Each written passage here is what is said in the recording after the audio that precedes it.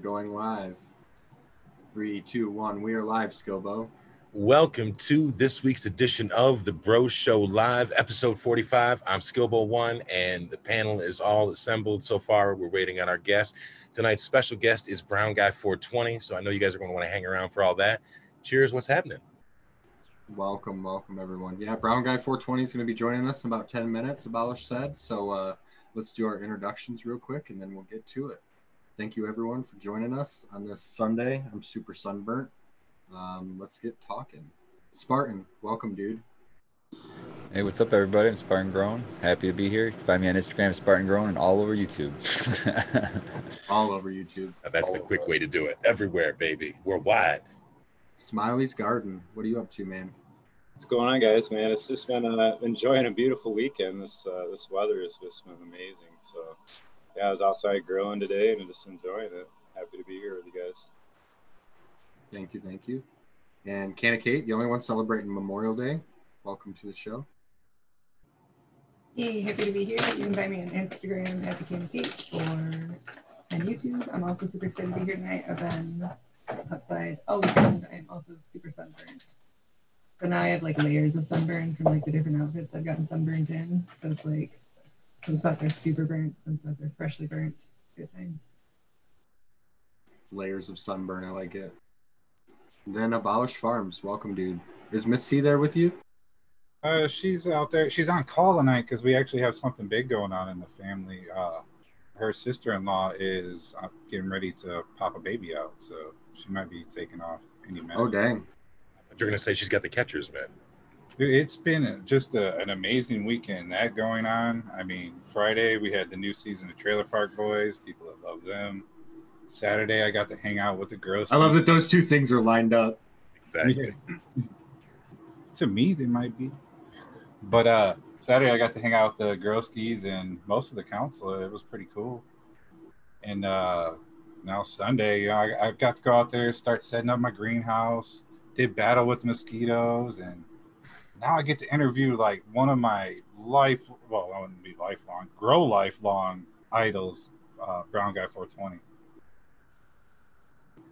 Well, congrats on all those things, except for the mosquitoes. Sorry you're dealing with those at 5 o'clock, whatever you say. Right. I like the way that you called it the council got together. That just sounds so... Yeah. You should hear what he calls you guys with the camera off.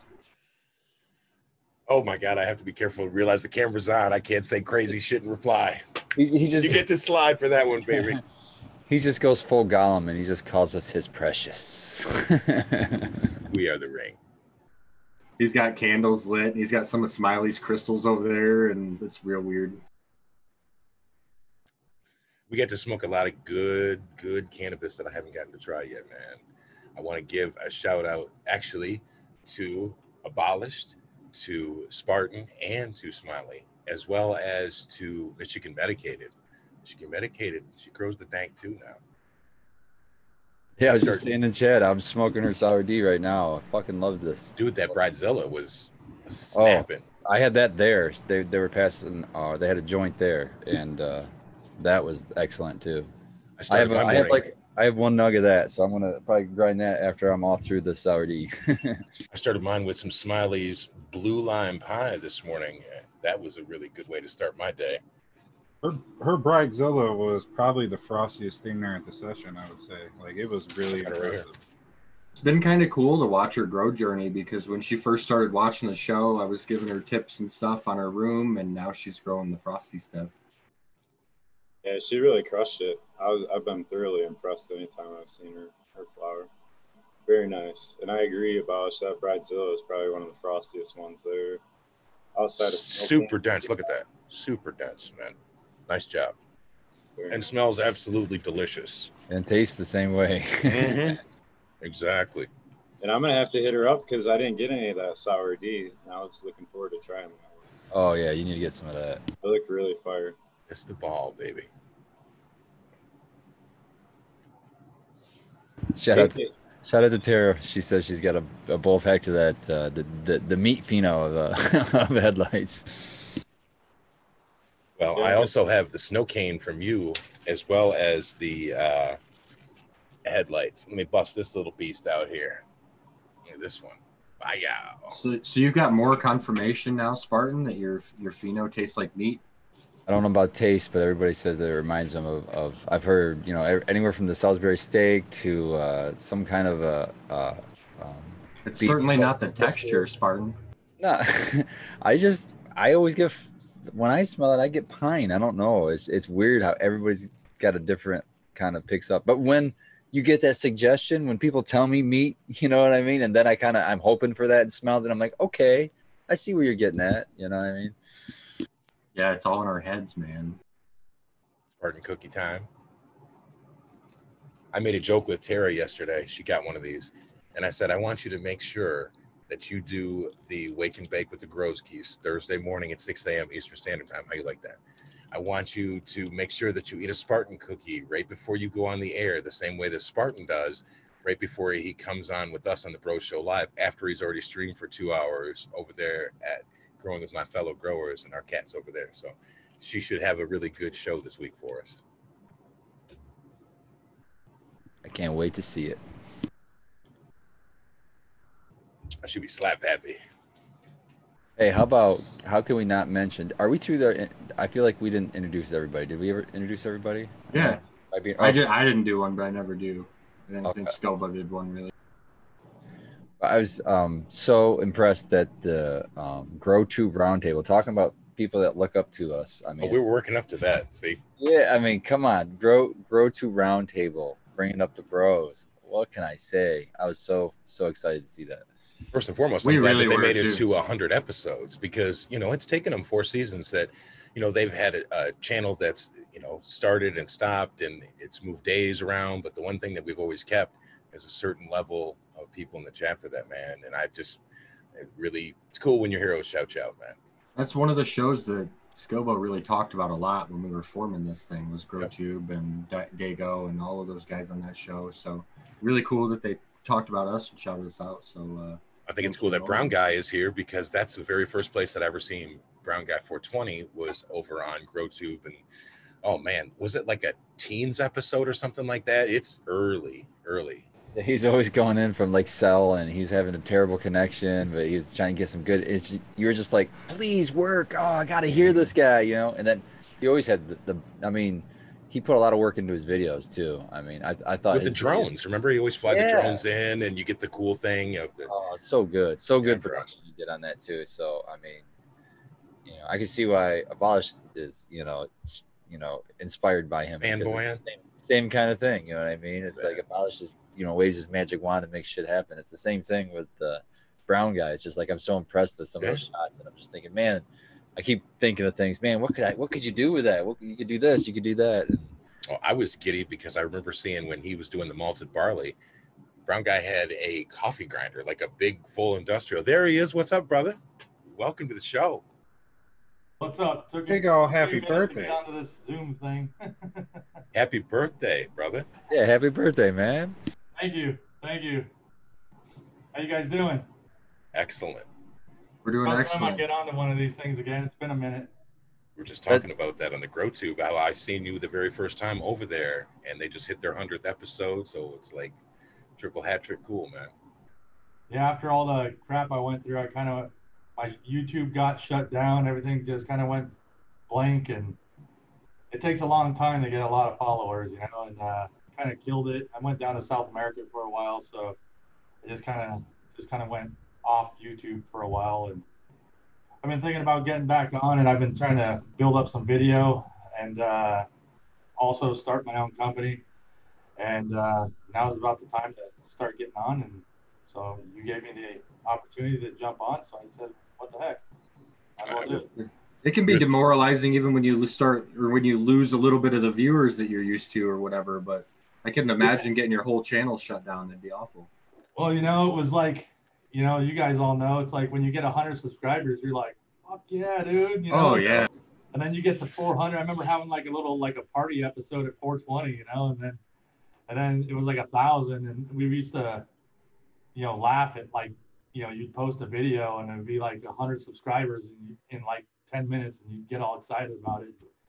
And then I had like 50,000 subscribers, and And it was like 3.7 million views, and all of a sudden, nothing. And it was all over some bad investors, you know, some people who took advantage of me. They had me build that farm, and I had a time of my life. I built that farm with my heart.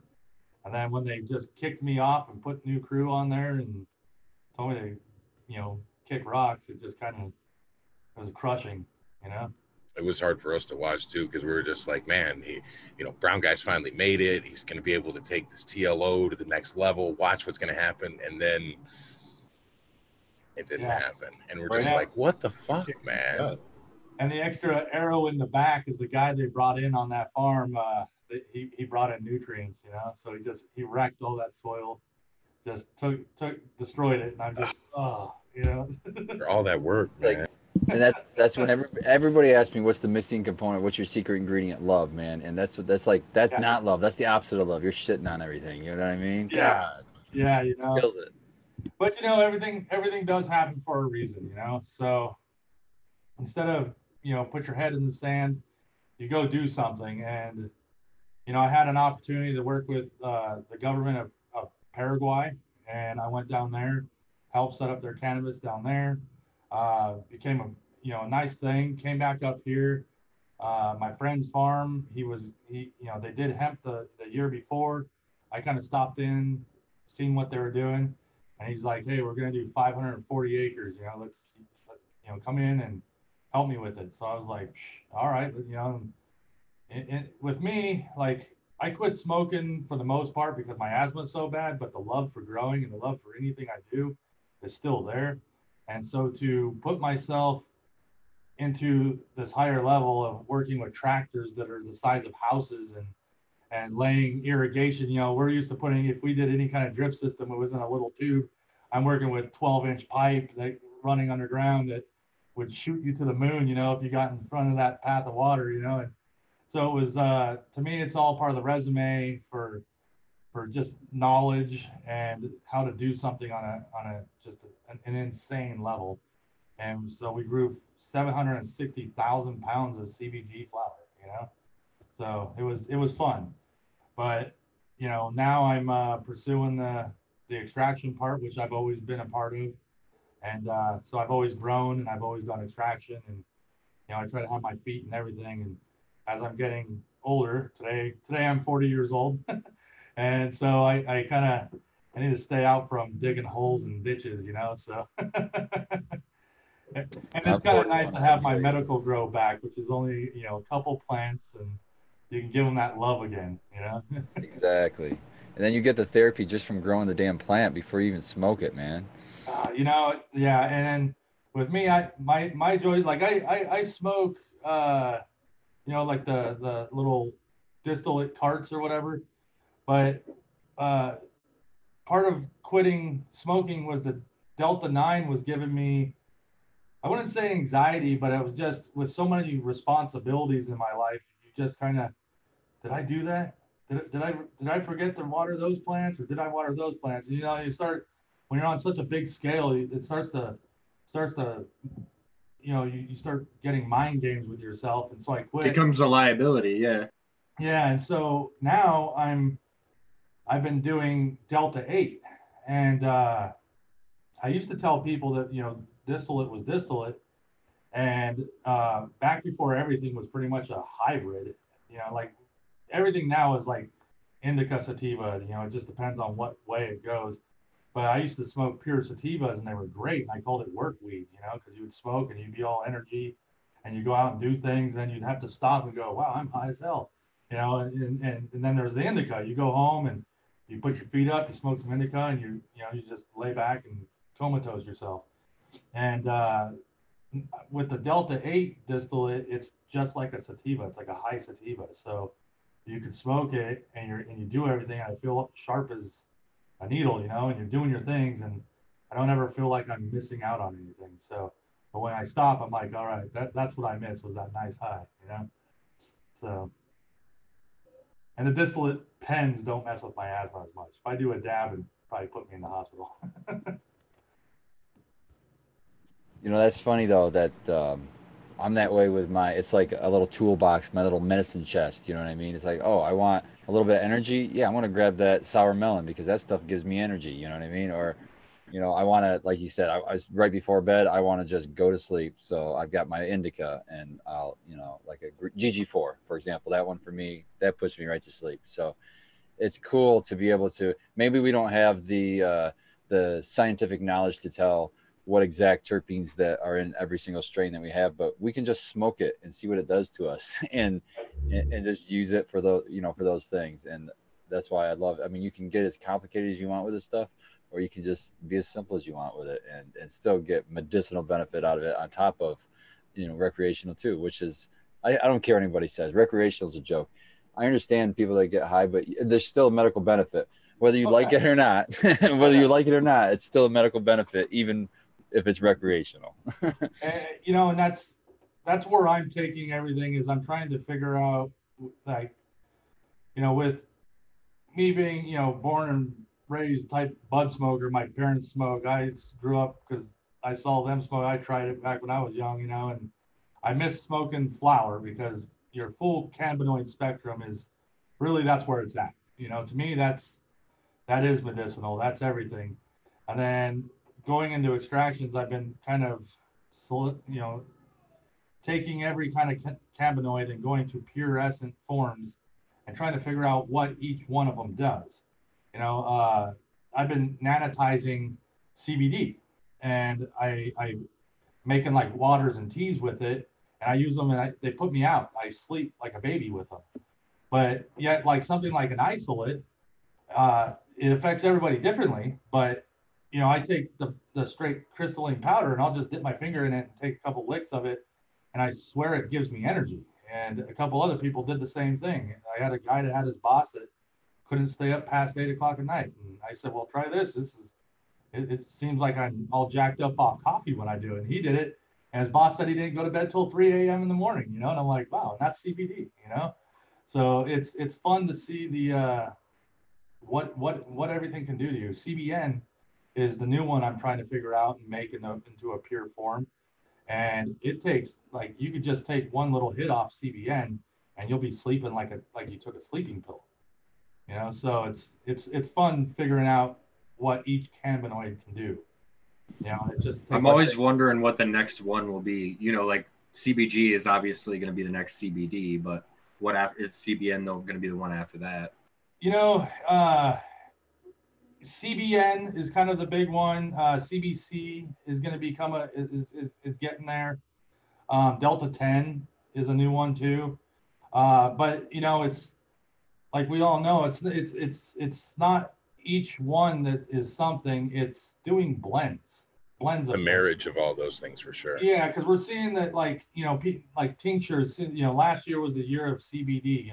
So people were doing tinctures of CBD, drinks of CBD, pills of CBD.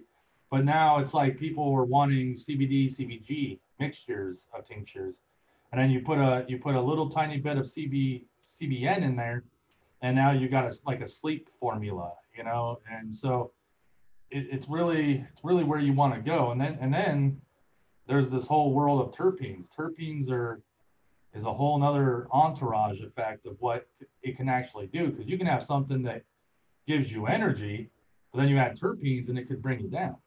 So it's a whole new science. And recreation, a lot of people are against the recreational part. They want it to be in the dark or whatever. But I think coming into the light, we're actually able to study it and actually go a little bit further than what we all grew up with, was just smoking. And that's why I'm here and what I like to do. Like, I grow my no-till, my garden's no-till, my weeds no-till, but that's my starting point. And now it's about refining and figuring out what this wonderful plant can do. Well, that's what's led me to respect you the way I do, is because you always looked at the medicinal side of things, not just the TLO. I mean, the True Living Organics was sweet, but you took it to a whole other level, because you're like, okay, there's medicine in here, and I know that there's got to be a way for me to be able to unlock this and run something. To me, I think that's the cutting edge of cannabis right there, man. So lots of love on that. Everything starts from the plant, man. And as long as, I've always been an advocate of, I would never put anything out there that can cause other conditions later down the road, you know? So people put pesticides on and say, oh, I don't give a crap, you know, it's, they all smoke it, it doesn't matter. But if you're going to put something on your plant, you can be growing organic saying, oh, it's organic, it's wonderful, but then you're putting something like Eagle 20 on your plant, and now you're going to give somebody a neurological issue 20 years down the road because they're smoking your stuff thinking it's organic, you know? So you might as well grow with synthetics at that point, you know? You should, it's a matter of what you believe in and sticking to your guns, you know? If you don't care, then, you know, go to GMOs, you know? It's what we put in our body and how we want it to go down the whole road, you know? Of course, that always goes back to why we advocate so much for growing your own stuff, right? Is because you know everything that was sprayed on it and everything that was put into the inputs and all of that stuff. Someone once told me, you know, they said, you know, in our generation right now, you know, we're all riddled by cancer, you know, and they said, but look at your great grandmother, grandfather, great great grandmother, grandfather that had farms. They grew to they at an old age of 105 years old. No cancer, no nothing. Why? Because they grew organically and they just grew on a farm, and that was the way of life. And no preservatives. Yeah, and it wasn't until man meddled around, you know. Like I always told people, throw away the cannabis books. It's propaganda. Do you know how many dabs they were doing back then? Just for nearly enough. Damn it. Yeah, it's you know, natural. You can get really deep with this. I mean, you want to go way back at the beginning of this country where we were growing hemp all over the place. Yeah. And our cattle and our livestock were eating and consuming that hemp and getting that CBD, and we were eating them. So we had it in our regular diet. It was part of our regular diet. Yeah. So yeah, actually back then we were getting high. We weren't taking dabs, but you know, we're still getting those cannabinoids in our system. The benefits of hemp seed. That's something we talked about on the Frugal Forest quite a few times is like cannabinoid deficiency. Like, what if I firmly believe if mothers were allowed to breastfeed and they were getting saturated, their cannabinoid system saturated, you know, regularly, their babies and whatnot would avoid a lot of problems later on in life. Because I think a lot of shit is just cannabinoid deficient. Myself, I didn't start smoking until I was in my 20s. Basically, I tried it when I was like 18, but I didn't get heavy until my 20s. And it's like it fixed all my health problems. Like I started losing weight. I just started feeling better. It's an amazing thing. Well, they're coming out with studies right now talking about how people who smoke cannabis have a harder time catching this coronavirus crap. You know, they're saying that the THC is hooking to our THC receptors and allowing that virus not to attach to a weed smoker. Yeah, they actually binds to the, what's it called, the ACT2 protein or something, whatever the protein that the virus attaches to. In Canada, they've identified 13 strains so far that will block that, so that they can't even attach. There's no entry point for it at that point. How funny would that be, though, to realize that all like cannabis users are kind of immune to it, where like everybody's done prohibition for it, and that's like the cure or whatever. Well, we already have the benefit of it. When all this went down, man, I'm working in it now, and I'm deemed essential. I'm an essential for, you know. That was a hell of a change, isn't it? Going from being an outlaw to being essential, all in one easy step. Yeah, just in a few years, we go from completely illegal to now I'm an essential employee. You know what I mean? And that was something I posted on my Facebook was marijuana is essential and haircuts are illegal. The hippies have won. Go hippies. Yeah, you know, it's, to me, I don't know. I don't think that whole virus thing's that big of a deal. But I mean, in the end of it all, though, cannabis, just that right there is proving that it's more of a medicine than what people think. You know, and we're only at the infancy of this industry. You know, we're taking it from everyone who just like to smoke weed to, hey, look what it can do. You know, and we are in that transitional phase where the old school people are still against it, but then there's the baby boomers and younger that are like, no, we love doing this, you know. And it's, you know, when we said it was medical, it was bullshit, you know. And you're just saying it's medical because you want to be just want to get high. Yeah, you just want to get high. You like to get high, and it's no, really, it works really well. You know, I mean, even someone like me for asthma, like small amounts of cannabis actually opens your lungs. You know, and it helps open it up. Just, you know, there's other things for asthma like coffee and stuff. Caffeine opens your lungs and stuff. An expectorant, yeah, man. And that's why I do like the distillates, the small through a vape pen, not a dab, but a vape pen. That small amount does open up your lung capacity. And so, to me, it's like, okay, well, where can you go with this, and what cannabinoid is it that does that and everything, you know? So. Well, I know alpha pinene is known for that too, so that's a terpene. Yeah. But so alpha pinene, you know, and then it's so I don't envy your journey, because for me it would be so frustrating to try to figure out the combinations. You know what I mean? Because to isolate each one, that's easy. I mean, fairly easy enough, and then try to isolate and see how it affects you. Okay, but then when you have all that figured out, and then you put two together in a concentration, and it's a third result that you're not even expecting. It's different from one and two. Now you have three. It's like, oh my God, what? How do you figure this out? How do you try to, you know, other than just putting them all together and guessing and trying it? I don't understand. I mean, how would you figure out? Give it the old college try with some courage and a smile, man. That's the fun part about it, though. You know, I've been, you know, I went and got a master's degree in botany back when I was young, and it was fun. And it took me in a weird direction. College is weird. Unless you have a great academic counselor, it'll take you to the moon when you wanted to go to the sun. But I went and taught myself soil biology. That's where I wanted botany to go. I went and taught myself where to go on those angles. And I spent so much time in a lab. There's a lot of theory, and you live in theory. Like you if you ever met a chemist, they'll tell you everything to do with cannabis, but you'll say, have you done it? And they'll say, no, it's just theory.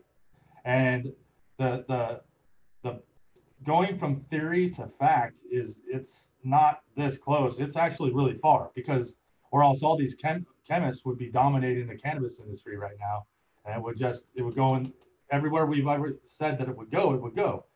So with me being in the lab, like you said, this does this does that, put them together, you would think it would do this, but it takes off somewhere else.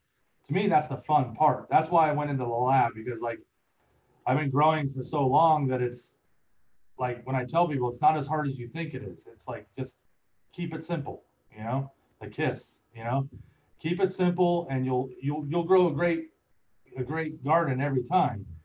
But where I was at was like, okay, I'm growing good gardens, but where else can I go? So that's why I went into the lab, and I started my own lab, because when you work for somebody else's lab, you're making liters of distillate, go. They're cracking a whip, and you're just a slave to the machine. So with me, I make what makes money, and I call myself a specialty lab. And we will spend some time doing what makes us money to pay our bills, to keep a roof over our head, food in our stomachs. And then the rest of our time is R&D. We're seeing what else we can make. You know, it's not because that next thing's making more money. It's because what else is out there? What else can be? What else can happen? You know, and you know, that's like where your passion gets to kick in too, though. I mean, you get to do the things that you want at that point. Yeah, that's. I mean, your pet projects. I never even heard about Delta 8 until this last year. Then I was like, what the heck is that? And then it like put me in this mode of, you know, sitting there and trying to figure it out. And I had a little lab system in my garage, and then I found it out, and I was like, wow, look at this. And then I went and put everything I had, sold all my stuff, sold everything I had to buy all my lab equipment, just so I can do this full time. So can you tell us about Delta 8? I know there's people in the chat and myself that would love to hear it from you. You know, you know, that was the thing with me is first I heard, you know, you can convert it. It's a molecular structure, because Delta 8 really it's not naturally occurring on your plant. And the reasoning for that is because, you know, it's a plant that lives and dies in a cycle, right? It lives, you know, we get Sensimilia, but if it's seeded, it would die and come back the next year or whatever. But if it was able to live longer, it would eventually, you would have a lot of formation, because we have low amounts of Delta 8 in our flower. but you would get higher concentrations if you're able to go a lot longer. And degradation of THC delta 9 would eventually go to like CBNs and stuff. So you get like heavier, what we call heavier indicas or more couch lock. But that delta 8, taking that molecule and upping it to where you have a high concentration of delta 8, it cuts out the anxiety, the paranoia, the couch lock effect. To me, it like, well, my best friend that works with me, he's been with me through all my videos. Everyone knows him as Big D or whatever in my daily grind episodes. He loves smoking, but the delta 9 always gave him this hardcore anxiety to where he would go home and he likes his dabs, and he would take a dab and it would make him want to just sit in his room and not go out and play with his kids and stuff. And then we figured out this delta 8, and now he goes home and takes a dab of delta 8, and he's out there playing basketball, he's out there doing things with his kids, and he swears that he won't smoke delta 9 anymore because of the anxiety part that it ramped up inside of him.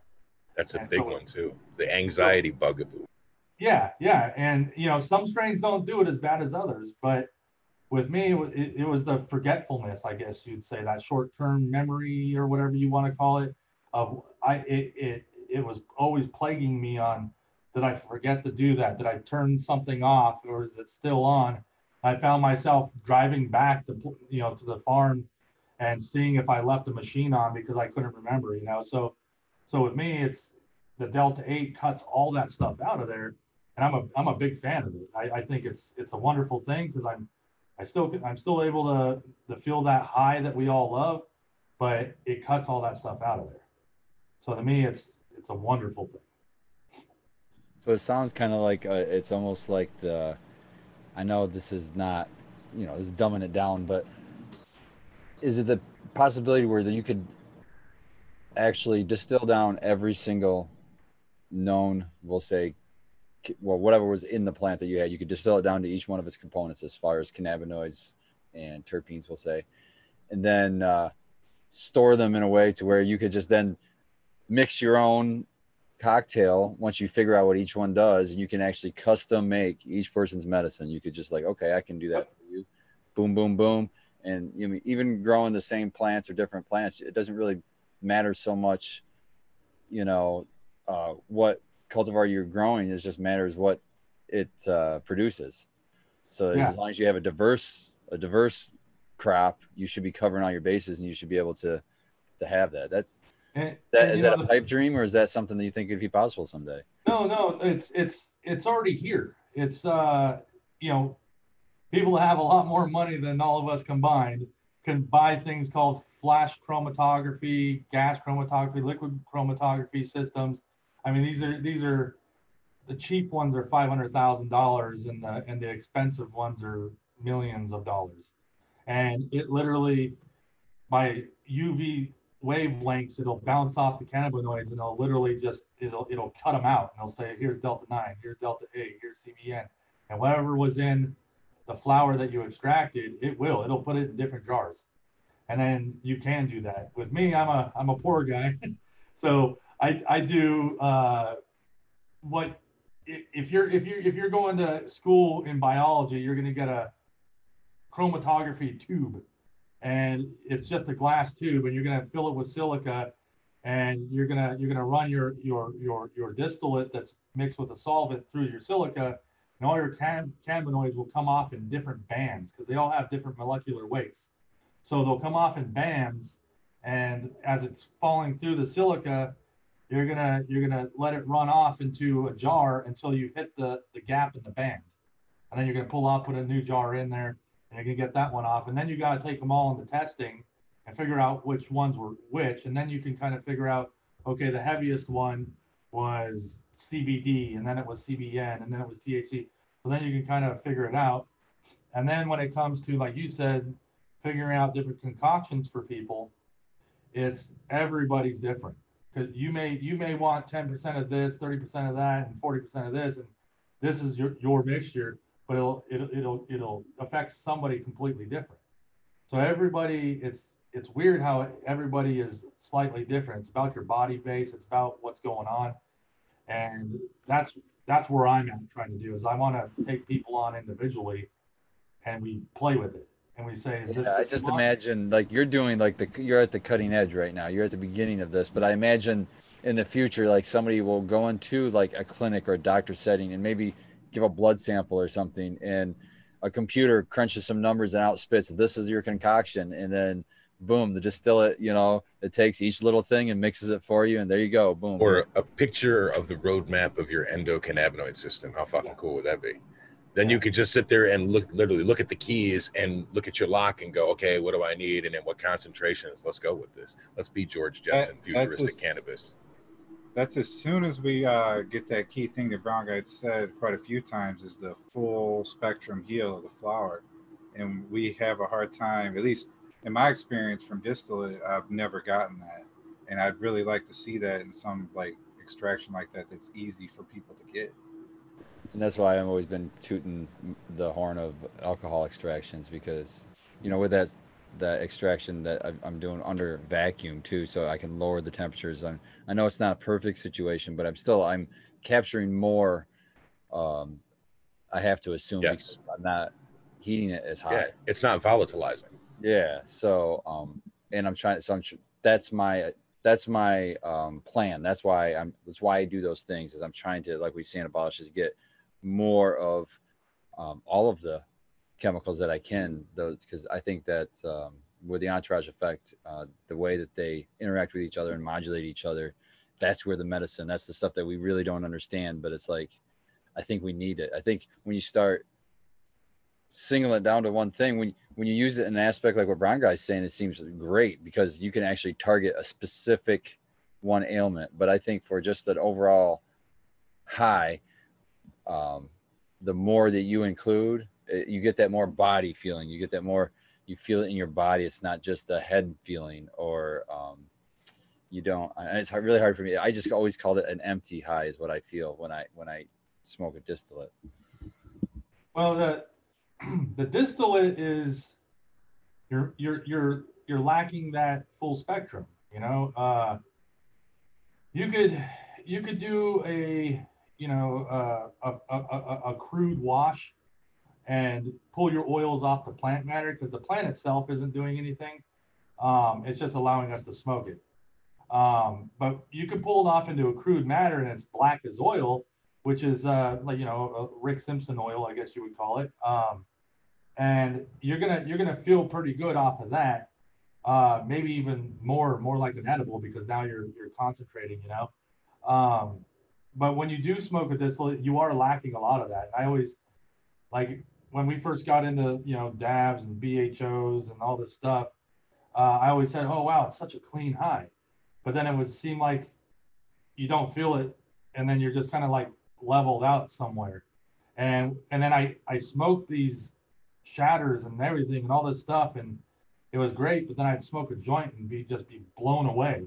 And I was like, whoa, that's why I love smoking joints, And so what I've been doing is learning my extraction. It takes longer for me because I'm your average guy that doesn't have piles of money just laying around everywhere, So with me, I'm doing it on my level, on how much I can do it. But, I can give you a distillate that is straight THC. I can give you a distillate that's straight D8. I can give you one that's CBD. But now what I'm trying to figure out is like homogenizing them all together and doing something that actually lifts you up where you want to be, and it's filling that void of, from smoking a joint. Since I can't smoke flower anymore, my thing has been trying to figure that out, and break it down and put them back together, but in a clean oil that I can vape out of a cartridge. Well, man, I best of luck to you, because that sounds awesome. Think about it. You're basically just you're just subtracting the only part of smoking that's could even bring us any harm, and that's burning plant material. You know what I mean? You're removing that. So then, you can't be much cleaner. It's like a vape almost. So, yeah, if you nail that, man, I can't wait. It's fun. If I figure it out, who knows? But it's fun playing around. It's all, it's all good. Like, we all love smoking, so you're always like, hit that pen and you're like, where am I going with this one? So it's always interesting. It's always, You're always questioning, should I take another hit yet? No, I'm gonna wait 5 more minutes. and it's the same way as, you know, you grow a plant, you're babying that thing, you're pinching it, seeing how sticky it is, and you're like, oh god, and then you roll that first joint, and you're just like, where am I going with this? And it's the same thing. So I get that joy out of just wherever I go in this industry. It's fun, you know. And if you're not having fun with what you do, then why are you doing it? You know. I think I you're think in the that. idea- Oh, sorry. Go ahead. Oh, that's okay. I was just gonna say, I think the idea of like effect specific blends with THC is really interesting because they've been doing that with like terpenes for a while now, right? Like they had like the Cantadote tablets, and every once in a while you can find in the dispos, like it's like a nice box, and it'll be like relax or sleep or like awake. So they're using terpenes to try to like get specific effects with it. But I think the idea of using specific THC fractions, doing fractional distillation, is way more interesting as far as like honing in what parts of the medicine are good for people. That's cool as fuck. Well, we were talking about anxiety earlier and how you use Delta 8 rather than Delta 9. And while you were talking about it, I was thinking to myself, but what if you found a Delta 9 that was high in pinene that you could use as a way to help you with mental clarity and focus? So in other words, if you were to cultivate a classic AK-47 or something like that, I wonder, you know, we always talk about salads on here. So, I mean, that's not like something new that nobody does, but I love mixing my medicines to try to come up with, you know, a new concoction to treat what's ailing me in the moment. Plus, it's fun. How's that done for you mixing CBD in with your normal blends of flower? I've been mixing this CBG that I just got in yesterday, and I love it, man. My back is feeling fantastic for once. So I've never really had CBD smoke. I mean, I've had samples from people and it's cool, but I haven't been able to use it enough to find relief. So I was able to find some CBG hemp bud that is 16%. So it's exciting for me because I've always been big on the whole patient thing. And look who it is Red Setter Farm. So Yeah, he said he'd be joining us today, but he's harvesting and trimming and stuff, so he won't be talking as much, but it looks like he's going to show us video while he's hanging plants. Baby, come back. Well, I'm real curious what that CBG's been doing for you, because I've been experimenting with it too, with that hemp flower.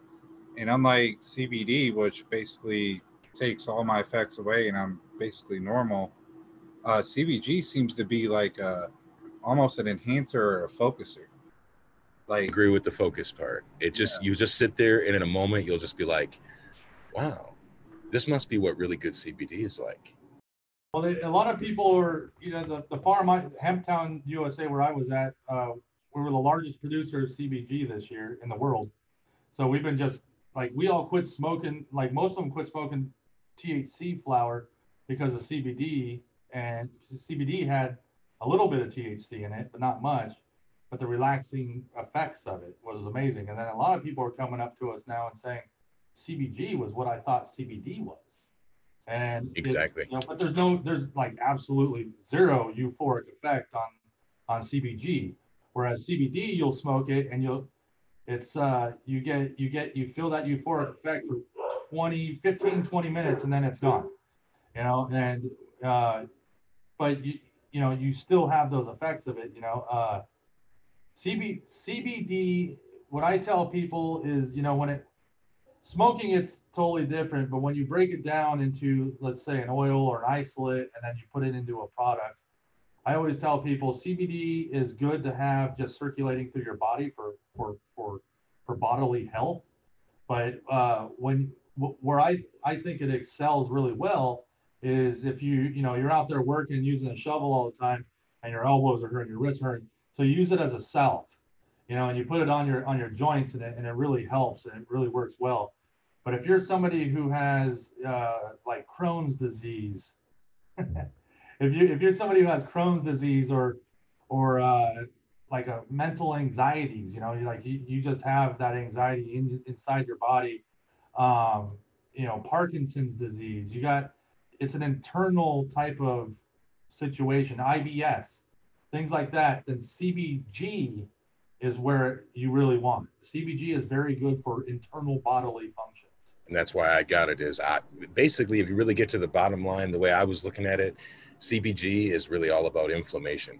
That's the one thing that all those all have in common is inflammation of some sort. Yeah. So I am a patient, and so is my daughter. So she has Crohn's and IBS and everything else. So that's what led me to really be excited when there was no way I thought you could get 16%. When they said that they had CBG flour, I was like, oh shit, that'd be sweet if it was like 3% or something like that, wouldn't it? You know, because you think it's a really low number like that. And to see it this high makes me wonder, like, wow, was it there all along and we just didn't know it? We just like lost that cultivar kind of thing. And well, if the CBD, CBG, it's all there, but if you cut your plant down very, very immaturely, you know, if you were in week 4 of flower and you cut your plant down, you'd have elevated amounts of CBG and CBD and lower amounts than what you're used to on THC, you know, but you know, who wants to cut their plant down early? So now we're playing around with crazy low percentage ratios now. Yeah. If you smoke a lot of it, hey, you know, that's a good thing too.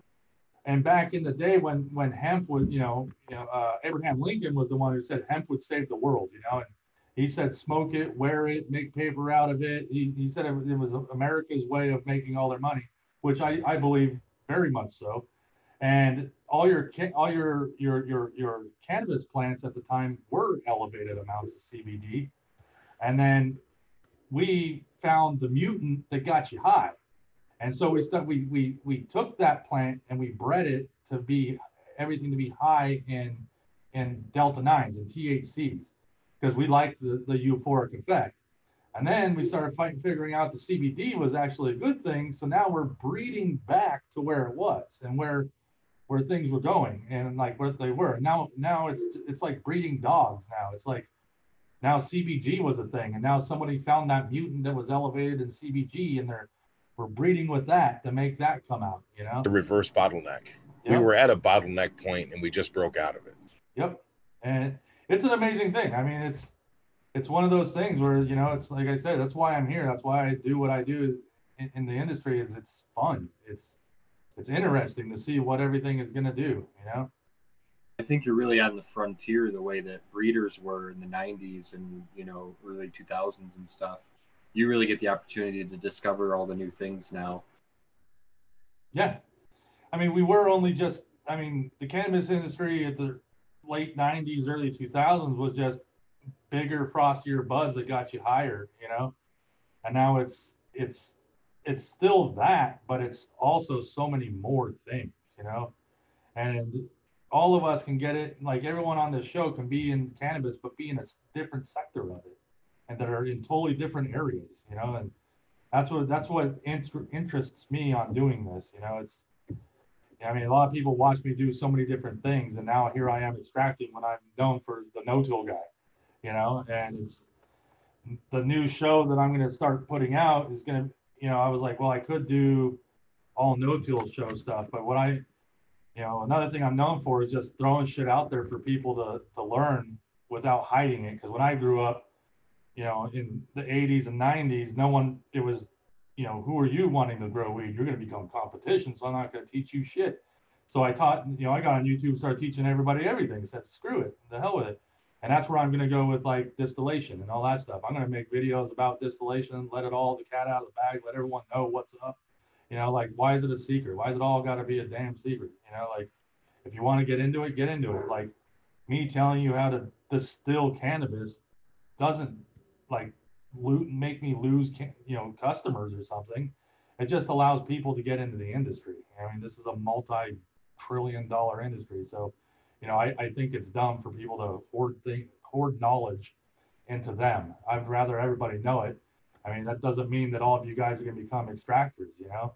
Like I told people back when I started my rec farm, they said, why are you telling everybody how you're growing your weed? You know, you're starting a rec farm, you're breeding competition. I said, well, there's two different kinds of people in this world. There's the kind that they're gonna wear a suit, work in a cubicle, and they're gonna say, I'm gonna go to a dispensary and I'm gonna buy his weed because I watch how it's grown and it's clean. You know, and then there's the other guy who says, I will never go out into the dispensary and I'll never buy anybody's weed because I'll grow my own.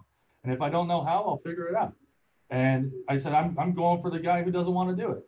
you know? So, and if you grow yourself a good name, you'll grow yourself a good business. And I'm not trying to have a skyscraper in the sky. I want to be a mom and pop business. Small guy, you know, if I can keep the roof over my head and have a truck, you know, you don't need a Lamborghini. That's why we have so much love for all of you pre-purge guys that are finally coming back around and saying, you know, it looks like we can start doing this again, and I'm not going to lose my content. And the thing that you'll realize as soon as you start putting content up again and people know that you're back open for business on trading and cannabis information, they will come back more thicker and more than they were in the first place, brother. I love your message, man. And I'm so glad that you're on the show today. Thank you, man. I remember when I was doing a lot of the YouTube, we had our handles, you know, Brown Guy 420. And now everyone knows my real name. They know I'm Paul Rosas. They know everything about me. And I remember every video I had somebody say, "Hey dude, your license plate was in the background. They're gonna know where you're at." You know, and I remember coming out with, that was like one of my favorite shows. I kneeled down next to my license plate and I said, "You can check it out. I don't give a shit. My name is Paul Rosas, man." And everyone's like, "Dude, you're gonna go to jail," you know. And I didn't care, you know. I didn't care. I was like, I'm doing everything legal within the state. I'm not doing anything bad. Come and get me if you want to, but there was no reason to. You know, if you're doing everything right, you're doing it, you know, to wherever your state's at, what you're doing, then why hide? And that's how I felt like it was for YouTube. And that's like, now my YouTube's under Paul Rosas, you know. So, you know, I'm not trying to hide. I mean, I do have my old handle name that everyone knew me by, but you know, the heck with it.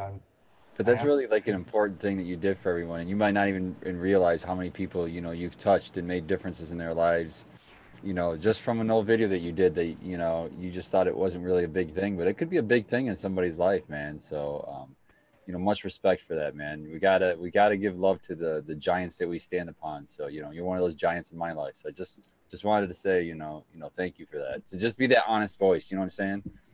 I always told my guys working with me was, this is a resume for us, because, you know, if I put anything down on paper, that was called incrimination. so you know, back in the day, I just said, this is our resume, you know. And then what I, you know, the things that I got, a lot of people who are always like, dude, check out my plants, all this stuff, you know. And that's what I liked about it. You know, when I lost the YouTube station, it didn't bother me, except for the fact of all the hard work I put into it. All those videos, like I would put up a video and I'd watch comments and answer that stuff. But to me, it was like, it's like looking at old photos, you know, and you're like, oh man, remember that back in the day? So me and my guys would watch old videos and just laugh and be like, wow, dude, check that out, you know. But my biggest thing out of doing the YouTube and getting out there to people was getting an email of somebody who's like, hey, I watched your videos. I got some cannabis, but dude, check out my backyard. Look at my corn. Look at my tomatoes. And that was my message was, I grow soil. You can grow whatever the hell you want in your soil. You know, you can grow fruit trees. You can grow cannabis. Whatever you want, you can do it.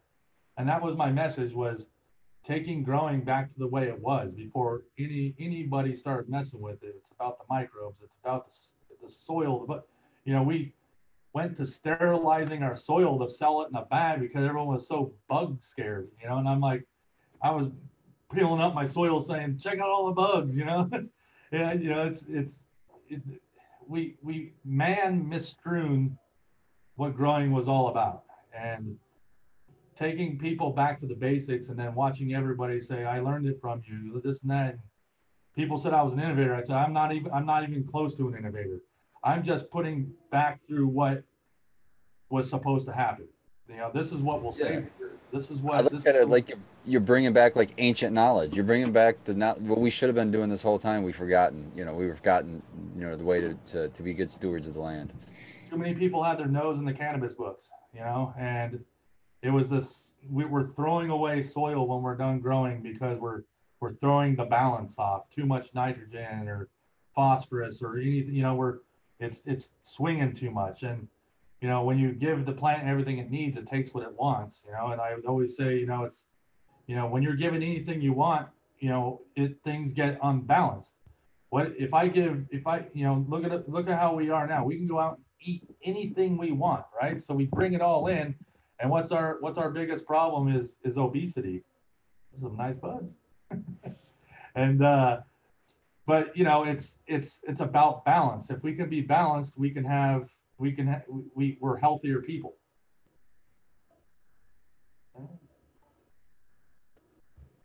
Yeah, that's the thing. Some people, you know, there's some people in the scene that I don't want to say that they give us a bad name kind of a thing, but it's just like they're a far different crowd, I'll say. And sometimes you get, you know, they'll do a boneheaded thing, and then but that's put on all of cannabis. So you know, I try to tell people, you know, just try to be a good example too with cannabis, bringing forward. If you're the person that's the good neighbor, if you're the person that, you know, it's just an all around good person, and you're into cannabis, you're only helping the cause. You know what I mean?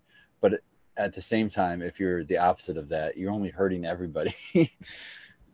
I mean, and people, when we take people out of the mindset of what everyone says is right, you know, this is how it has to be, and you take people out of that mindset, it like people say, oh, smoking weed expands your mind. Well, this is what I was doing, is expanding people's minds of where we can go, you know. And I started with Subcool Super Soil, you know, rest in peace. But I even helped him go towards no-till, you know. And he was like, I was like, I love your soil. I was like, but it was just too expensive to go outside with, you know. And so he was going there. The Mendo boys were going there, you know. And it's a thing of breaking that bond, you know, and going where people haven't really gone before. And it was, and like I said, it was something that was always here. I mean, look at the rainforest, look at the redwoods. They grow because of annual type of processes. We blow the leaves off our lawn because we want our lawn to look good. But if you leave those leaves there, your lawn will be better and your tree will be nicer. So, you know, it's just teaching people back to, like, why bag everything up and send it to the dump, you know, like. Well, there's actually cities where they force you to do that. Like they'll fine you if you don't take. And I'm like, is the world going crazy? What is going on? But to me, it's propaganda. It's, you know, if we eliminate that stuff, if we take the leaves away, if we take away the natural decomposition of how things work, then it's going to force you to go into the store and spend $29.99 on some lawn fertilizer and seeding, and, you know, buy all these nutrients that are put in the bottles, you know. And like I said, everything that's in a bottle is a fertilizer. Even if it says organic, anything in a bottle that says organic is bullshit, because it's 70% of it could be organic inputs, but 30% of it is inorganic inputs, and it's called chelation, where they refine that organic product to where it's considered what you call a fertilizer. When it's a fertilizer, it's been through chelation, and chelation makes it readily available to the plant. You know, you can do that naturally through things like bokashi and stuff, or using enzymes, your seed teas or your malted barleys or anything like that. You can do that naturally, but you can't go buy that in a bottle, you know. And if we take away from buying stuff at the stores and doing it at our house, that's taking away from mass adoption of spending money.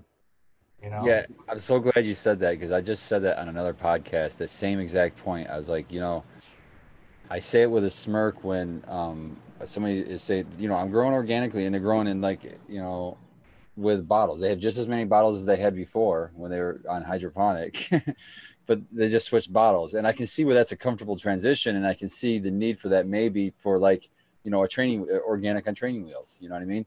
Yeah. This gets you used to, you know, this is the same kind of system, but we're just going to use organic, you know, with a cheater on it by chelating them all. But when you think about it, you know, the big difference in my eye between organic and an inorganic setting is that in an organic setting, you know, you have to feed your microbes. You're not feeding your plant. Your plant is, you know, you're planning ahead, I guess. You know, what you're feeding down there is eventually going to get to the plant, but you got to be ahead of your game a little bit. Whereas in an inorganic setting, it's plant available right away, chemically. But when you do it organically and you're mimicking exactly the hydroponic setting, you know, with the salt. So you're just doing it in an organic way. So all these forum posts that you see where you have an organic grower against a hydroponic grower and them going back and forth, and then you found out that one's just using a bottle organics, and it boggles my mind is because you guys are doing the exact same thing. Yep. Well, you know, I always call one fits the definition for organic, maybe, you know, the word organic, but if you think about what you're actually doing is you're pouring immediate plant available nutrients on your plant. That sounds hydroponic to me. It sounds hydroponic. I have the Fagroli shirt on, and he was the big one that when Brown Guy was on, I used to talk about no-till, and Fagroli made the joke talking about no spill was the bottle gang. Remember that? So yeah, it's the same. It's the no spill gang. I always call bottled organics chemganics, because like you said, it's almost organic, but it's kind of like on training wheels. And when people would show me different bottles, and oh, look, this is Rhizosphere, Rhizosun. I said, Rhizosphere never comes in a bottle. That's something your plant produces on itself. And when people are always like, well, you're planting in that soil, did you take pH tests? Did you do anything like that? I said, no. The plant's if the pH is off, the plant's gonna have a little hiccup. Like when I buy clones, like when I bought clones this year, they got a little yellow and they got a little weird, and people were like, what's going on? I said, I'm not holding their hand anymore. The food is there and I'm letting them have it. I'm not going to put the spoon in their mouth, you know? And what happens is they form that rhizosphere around the roots, like a little force field.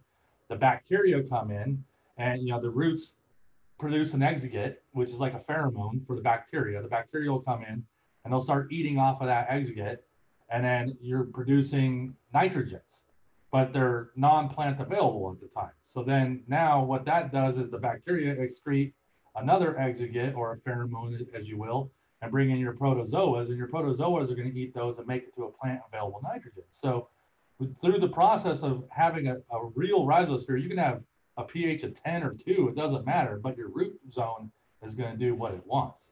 What a great 2-minute clip on like what took me months to try to get beat into my head and really understand how it worked. I grew up in hydroponics. I was growing beautiful flower, big buds, but they had no smell or taste, and so I went to organic, and I was like, holy shit, after the first crop. And I was like, that's where all the smell, that's where all the taste was, and it's about letting the plant produce them on itself. I was using advanced nutrients, and it was what's the name of the, there was something you would feed your plant and would give it like a smell or a taste. The bud candy? Bud candy. Yeah. And I knew it.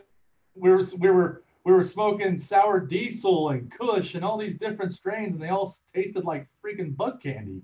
And I was like, wait a second, is all weed supposed to taste the same? And so when you go to organics, it just blows the doors off of everything, and you go, holy shit, and then it's about getting your soil right. You're not going to put together no-till today and have exactly what you want, but you'll have beautiful buds. That's the key. I have a question I have to ask you about this. Is we constantly go back about this. I grow in a 4x8 raised bed. It's a fabric bed, and I've been growing in it for a year now. And in the very beginning, it struggled. Why? Because I used soil, which everybody was like aghast at when I did it. Like, oh, I can't believe you're doing that. It's used soil. Oh, that's cool, man. So I built it. It took a year to get around to it, but every time that I run something in it, it just gets better and better and better. And all I use is like down to earth, the box stuff, and lots of, anymore. I don't use lots of malted barley, but it's still a lot of worm castings and like some manures and things like that. So I'm really giddy about it. But can you explain why it takes a couple of cycles for it to get to the sweet point? You brand new soil, used soil, it doesn't matter where you're at. It's your microbial populations. It's getting your mycelial web intact. It's, you got to get it all together. And so like your first crop, you have a lot of organic inputs in there, and your plant does really well, but you have like a smaller bud base or something like that, right? So the next crop, you're like, wow, I got a little bit bigger buds, a little bit more frost. It just keeps accelerating, and that's because you're building this soil food web, and the populations are just exploding, and they're getting bigger and bigger the more organic inputs they're seeing in there. And I think the Mendo boys were calling it lasagna attack or whatever, and it is. It's that layering effect of decomposition and you get all these microbes that are all over, and different species of bugs, indoor or not, they'll come from everywhere. Your tennis shoes, your clothing, your whatever you're doing, and they come in, and they all feast on. It's like, you know, where we might walk in and say, "Oh man, look at that, a filet mignon steak," and we're gravitated to it. The microbes and the bugs are gravitated to it. It's like it's a symphony of decomposition. And it's an amazing thing. So when you first start, it's a good birthing place for an organic grow, let's say. And then as it matures, your soil is becoming, you know, when you first start, you know, with dry soil, it's a little bit hydrophobic. So we're adding stuff in, like you throw a cover crop in, the roots are going to hold in more moisture, and you're bringing that in. And as that all flourishes, that's why every season you get a better and better crop, you know. And it's just all about, it's about the food web, really. And the fungi is a big part of it, and it takes a while for the fungi to establish. And when you can lift up, like the hay, that's why I always use hay, you can lift up that hay layer and just see white fuzz everywhere, and like mycelium, man, that's that multiparley action. The roots will be right there in this like symbiotic effect with all that mycelia. And the mycelia, I always said, like on the old videos and stuff, that it was like the movie Avatar, where they would touch a tree and they could see the rest of the trees and the rest of everything. And that's exactly how mycelia is. If you know your plant's taking in nutrients, and if you have multiple plants in this bed, it's throwing nutrients, and they say it's at the speed of light, it's throwing nutrients across the bed, and your plants are able to take that up everywhere. It's like sharing. We're all eating at the same table. Yeah. And once you get the mycelia, you know, established, that's why your plants will start booming. How do you feel about avocado tech? Have you seen anything with that yet? I have not seen the avocado tech. Man, is somebody smarter than me want to do the description on it? So I don't know how smart, but it's you take the avocado, you cut it in half, you pop out the big pit, and now you have that little divot where the pit was at. So then they take and they'll make a little cocktail, like an organic cocktail to feed their worms. You can take just the avocado and put that face down on the soil surface. Mm-hmm. Or the guy who came up with this, I forget his name, but he'll grind up like different input. Kelp. Yeah, we use like kelp and stuff like that. And he'll make like a mash and put it in that little cavity that's left from the pit. And then he puts that face down. Well, he likes to use the Blue Mott drippers. And he puts them right underneath one of those. So the hard shell of the avocado, the water just kind of repels off it and disperses all the way around. Keeps the soil really moist right there. And the worms are attracted up to the avocado, and they just go. It's a worm hotel, man. Yeah, a little worm. Yeah. It's your basic. It's feeding them worms, and they're gonna go, and I see what they're doing. I mean, it's like having a compost pit, you know. But I mean, I remember having an indoor grow when I had my recreational farm, and was a Golden Hill grower and I and a couple of my other guys.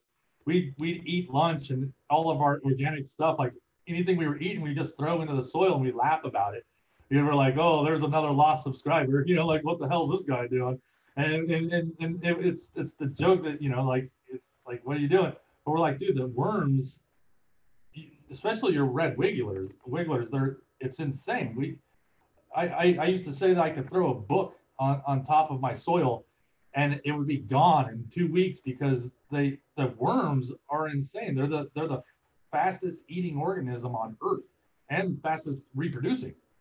So you have all these worms in there, and you get them in there, and what they're going to feed, they're going to go down under, they're going to lay castings. I quit putting castings in my soil years ago because they're sterilized, and they're only there for nitrogen, you know. And so what that did is I was buying 600 yards of soil at a time, and it's, you know, you get 600 yards of soil, and they're like, oh, that's $25,000. And you're like, whoa, like what about without worm castings? They're like, oh, that's like $6,000. And you're like, oh, okay, fuck the worm castings, you know. And so what we would do is we'd add extra worms, because like you know, a lot of people out there that no-tiller, you know, there's a lot more people out there. They'll say, oh, you can just use a pinch of worms and they'll grow. My thing was nah, we'll throw handfuls in there and get it going, because I'm pulling the worm castings out of my soil. So if I add an abundance, if anything, they're going to jump the pot and go somewhere else. But at least I got it there. And then you grow your crimson clovers or whatever, your cover crop, you smash it down with hay, and then they'll eat all that biodegrading stuff. And then you'll literally have a nice layer of fresh bioactive worm castings that are way, way better than any kind of worm casting. Whenever I pull the hay bag, man, I'm just surprised that I put 2 of the small buckets of, you know, when you go to the grow shop, you can get them the refrigerated ones. It's like a little sand bucket full of them. I put 2 of those and I have a 4x8 bed. And it wasn't until I actually started putting the straw on top of it that I got to the point where the worms were really happy, because I constantly will mulch my leaves and my larvae into the bed to feed the worms. The hay I think is a big part of it. You can have a living cover crop and it just, you got that, you know, your cover crop growing in, and it's great. But if you throw that hay down there, the worms will come right to the surface. And if you look at the bottom side of the hay, you're going to see little stipulations in the hay, and that's all their eggs. And they're just so happy to be right at the soil surface. And they're just, I used to call them soil dolphins, because they would literally be like in and out of the soil like dolphins, and they're up there laying eggs, they're happy. And I mean, by the end of a grow, you might have so much hay, and then it's down to, you know, as thin as paper. And they're just so happy. And when I was doing cover crops, or just a living cover crop, it never really happened like that. You'd have to dig down and say, where the heck are all the worms? And you go in there and they'd be 4 to 6 inches down. With hay, they're on the surface. They're everywhere. That's why I bought that second bucket, is because I did have a cover crop. I was like, dude, where the fuck are the worms at, man? Yeah. So. And it's always fun to lift it up and see them they scatter. Well, yeah, I'm very careful, and I move it off to the side so that I can actually get the fresh leaves in there, instead of trying to make the worms work their way up through the dry straw to get the fresh leaves. Just gently move it to the side. Try not to disturb the mycelium. I'd always just throw them on top of the hay and let them decompose on top. And it's like what the Mendo boy said. It was like, it's like that lasagna tech, because they're eating all that hay down, and then you have this like layer of leaf, and then the next, right as you cut your plants down, I throw more crimson clover. Only a few may sprout up through the hay, and then you're gonna just do the process over and over and over and over again. So they have different kinds of, I guess you'd say, food layers. Okay. And like if I ever brought in like more worms, like I remember sitting there going like, how am I gonna get all these worms out of this guy's compost? Because I find compost or worms locally through people's worm bins. And I remember getting in, there's newspaper and avocado pits and orange peel, and you're like, I just like that, screw it. You just dump it on there and smear it around. You're like, there you go, we're good. It's the best That's part. That's actually what I do. I have a worm bin at home, and I like to just go straight scoop in, get worms, everything and all, and put it in each pot, and then they'll populate the pots. And I could just use my worm bin to not only break things down and use for a topping, but it repopulates. They repopulate. So then that's a constant source for my worms. But there's no product off the shelf, no anything that I've ever used where I can just put it as a top dress on top of the soil, just a little bit away from the stalk, because I don't want a lot of moisture on the stalk, but just a little away from the stalk. I'll just drop a glob right there and let it sit there. And I'll kid you, within a day to 2 days, I'll see feeder roots popping up through that, so it just stimulates so much root growth. I mean, it's something that you can see immediate, which is not really common, when you're growing something for 4 months or whatever you're doing. So one of those things that you get immediate results is a home worm bin, and then just direct top feed. I think that's just I just get super good results with that. Dude, I'm loving this episode. I know, man, I'm one people in chat are loving this. It's actually fun talking about weed for once. I work in the industry, but when we go in there, I'm like making oil all the time now. So to talk about the plant and the soil again, it's just fun. I've been doing it. I've been growing my garden, and I'm by myself when I do it, you know, and I'm trying to retrain myself. I'm breaking out the camera and talking to nobody and making a video that's going to come out soon. But I laugh because I'm like, oh man, I miss this. You know, this was fun. I always used to say my therapy was going in and talking to myself about soil, about the plant. You know. What do you got going on in your garden? Well, I got a bunch of medical plants going on. I have my medical card, but I've just been so busy and when you're growing 500 acres, the last thing you want to do is go home and grow more weed, you know, like, so it's been one of those situations where I just like, okay, I'm over it.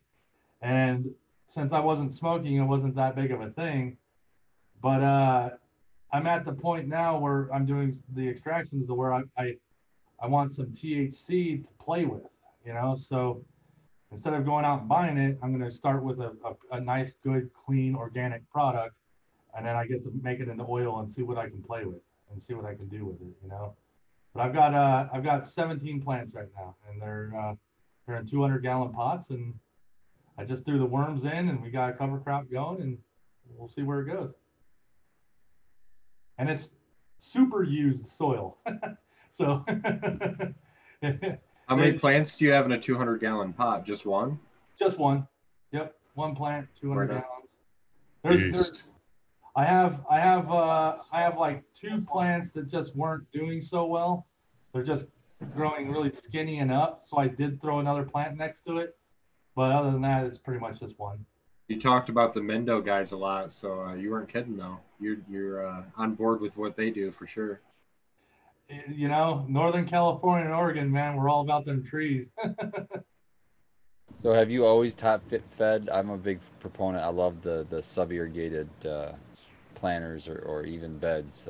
Have you ever played around with any sub-irrigating with any of your grows?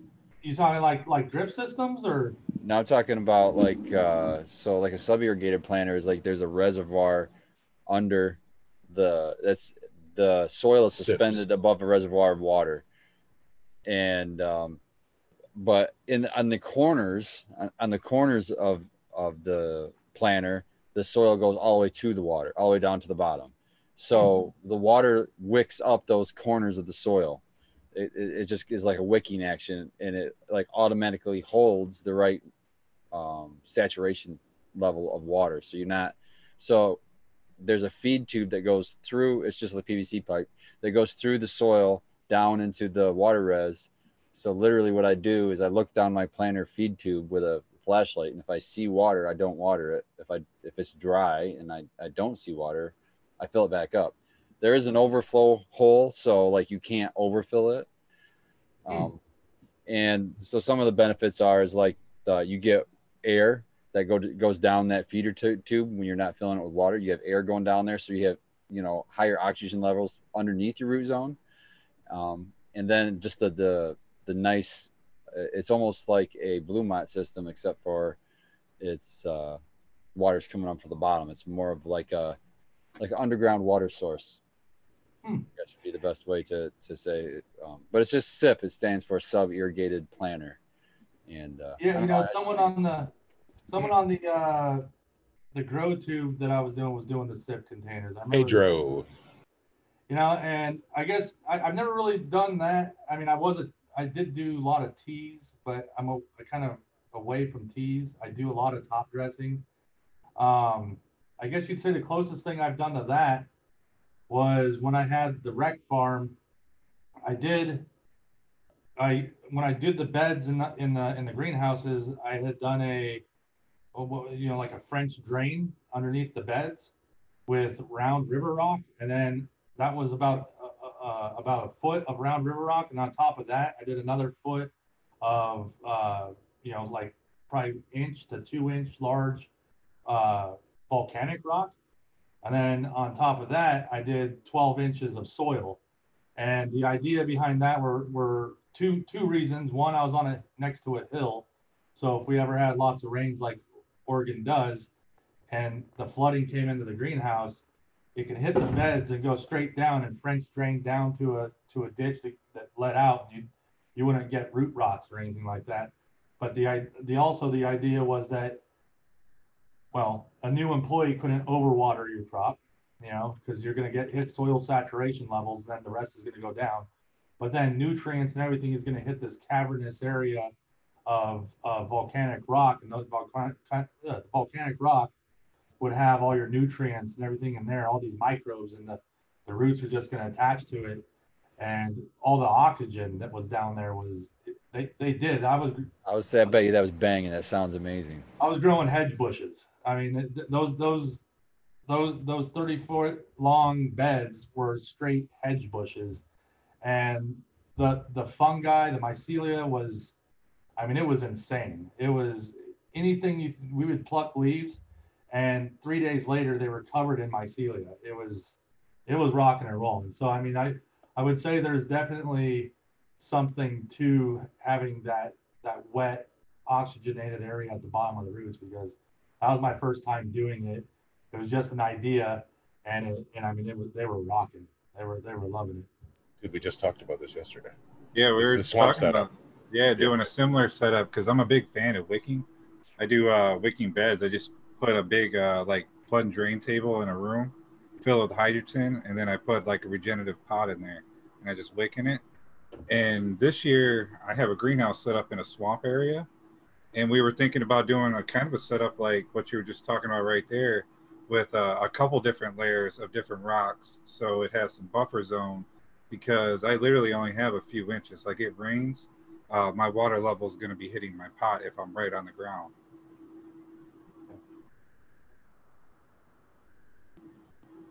It's an experiment.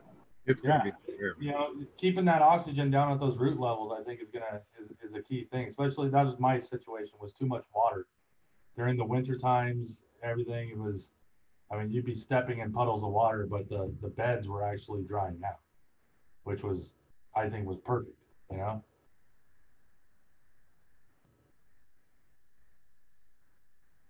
Yeah, that's what I was thinking, man. Is the only thing is I would, like with the autopot system I have, which is the underfed too. I had to, the first run, I just put the pots in it, and they struggled. It had to have been anaerobic or something that went down. So the second run, I just put like enough layers as maybe 2 to 3 hydrogen balls stacked on top of each other, whatever that thickness is. A little band of that on the bottom, but I'm sure like lava rock would actually be better. And then my soil, just to elevate it off of where, so it wasn't, the soil wasn't sitting in water all the time. It made the world a difference. So I think, you know, in that situation is you got to get that, you know, at least a decent layer of something that's going to help drain the water and allow oxygen to flow. So even when the water level comes up even above it, it's going to drop past that really fast, because it's not really going to retain water. So it's going to get rid of the water as quick as possible too. So I think it's a real advantage to have at least a layer of something like that underneath your pot. How is that Coco Loco abolished? It's really, that's why I'm like, I'm not too worried about the water level because of that Coco Loco, because we know even if it's wet, it's going to hold a decent amount of oxygen because it's mostly cocoa.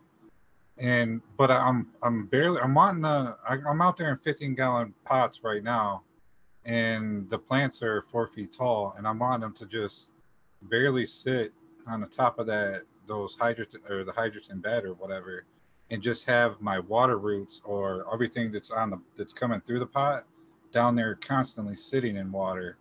And then maybe I can have a setup to where eventually in like a month where I'm not even watering it, I'm just maybe doing a top feed because, you know, I top dressed or something to get some boost.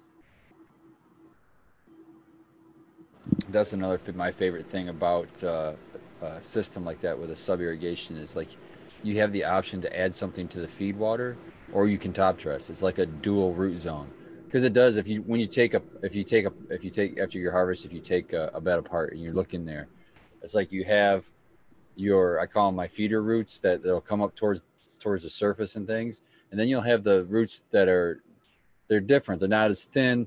They're thicker. They go down, and when they sit in the water, I just call them water roots. I don't know. Like when you do a deep water culture, you know, you get those big water roots. So you have like the best of both worlds kind of a thing. You have your, you know, hydroponic maybe because you're in the water, and then you also have your soil level and all your microbes and all that. You know, shout out to Potent Ponics and Steve Reisner. That really gets me interested because he does a dual root zone with aquaponics. He takes it to just like the next level. And you know, I'm not even a fan. Like I don't like to consume fish. I don't like the flavor personally, but I've considered just getting fish tanks just to play around with aquaponics watching that guy, because just so he's saying like this statement right here, this one statement he made. He said like the microbes, the diversity of microbes in the best living soil is worse than in the very worst aquaponics setting. So there's still a bigger diversity in the very worst aquaponic water that you would water with your plants. So like, even if you're struggling with aquaponics, it seems that you would see a benefit. So, you know, even if it's just changing, if somebody changes that's what I was thinking. I'd dip my toes in it, get a fish, change the water once a month or once a week, and then maybe dilute it a little bit and water my plants and see what happens.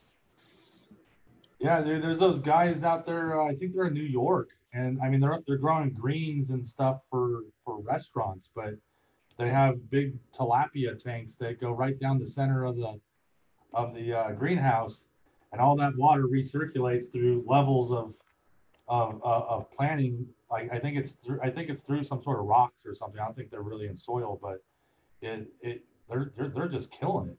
And yeah, and they can harvest the fish, you know. Yeah, they harvest the tilapia for restaurants and sell the greens and everything. So yeah, I mean, I looked into it. I've seen the little like geodome setups where the fish were in the middle and it was doing all your vegetables around the sides, and I always thought it was cool, and it was like kind of one of those bucket list things, you know. But well, if it's something that if you get any time, which I haha joke there, but if you get any times and you want to go take a minute, check out his channel, Potent Ponics, and he just set up a huge farm in Zimbabwe, I think it was, and yeah, he had these big tanks with these huge fish you could see in them, and they just piped it all through, and he walks you through and shows you it all. So it was super interesting to see. Some of the stuff he was growing, like you're saying, greens and stuff on rafts that were just floating on the water. It was really cool, you know, like your brassicas, things like that. You know, the thing that, speaking of people on YouTube, the one that always blew my mind, I don't know if any of you guys ever watched him. His name was Chris Trump. He's still on YouTube. Yeah, oh yeah, I went and saw him. The guy with his KNF, and he's a whole macadamia nut farm, and he's like, here we go, we're watering, and he's like, takes a little pinch and throws it in the water, and he's like, we're good, let's go, and you're like, really? You know, that is, to me, is amazing. You know, it's using a little bit of something to water a whole lot of something. And that's where, like, I want to learn like how to use a microscope, because when you get into ferments and even microbes, I guess, to be able to look at stuff and know what you're dealing with instead of kind of guessing would take everything to that next level. You know what I mean? So that's another thing, that bucket list. I want to learn how to use a microscope the right way. Watching live soil and water with microbes under a microscope is a whole nother adventure. I'll tell you that. If you've never done it, I remember sitting here checking the microscope to see what was going on, just to see if things were living, like in my teas and stuff. And it's like it's like going back to the dinosaur days. You see something big and it's all, you see something little and you're like, run. And it's like, and it eats it. And you're like, oh my God, he's eating everybody. And then something bigger comes out and you're like, oh my God, run. And I remember just sitting there in my grow room, just like, it was like watching a horror movie or something, you know? They're just taking each other and just eating each other. It's like, and it's all going on in a drop of water. It's just amazing, isn't it? Yeah. I mean, so much going on in one drop of water. So, Brown Guy, I'm curious if you've adjusted any of your top dressing style from before. Like on the farm, you were kind of showing you were using like BioLive. I know the coconut water, aloe water. I picked that up from you too. But I'm just curious of what you're top dressing with nowadays. You know, right now it's You know, I use the aloe vera. The coconut I kind of stopped using as much because I use the BioLife. The coconut water had traces of everything, and really the BioLife kind of has traces of everything, and it's just easier to source the BioLife because Down to Earth is right down the street. So doing, you know, the whole top dressing part was what I really like. It with not having a lot of time, if I could just kind of throw something on the soil and walk away, to me it seems better. But you know, I am consulting with my buddy Golden Hill Grower and Sticky Brand, the two guys that were on my farm. After my farm kind of, you know, my investors screwed us all over and told us to beat feet. They actually, my buddy Sticky Brand went and found like a small place that's actually a full-fledged farm making vegetables, and a recreational cannabis is kind of like their side project. And so he came in there and started growing there using my technique, and then Golden Hill Grower came in and started doing his whole KNF.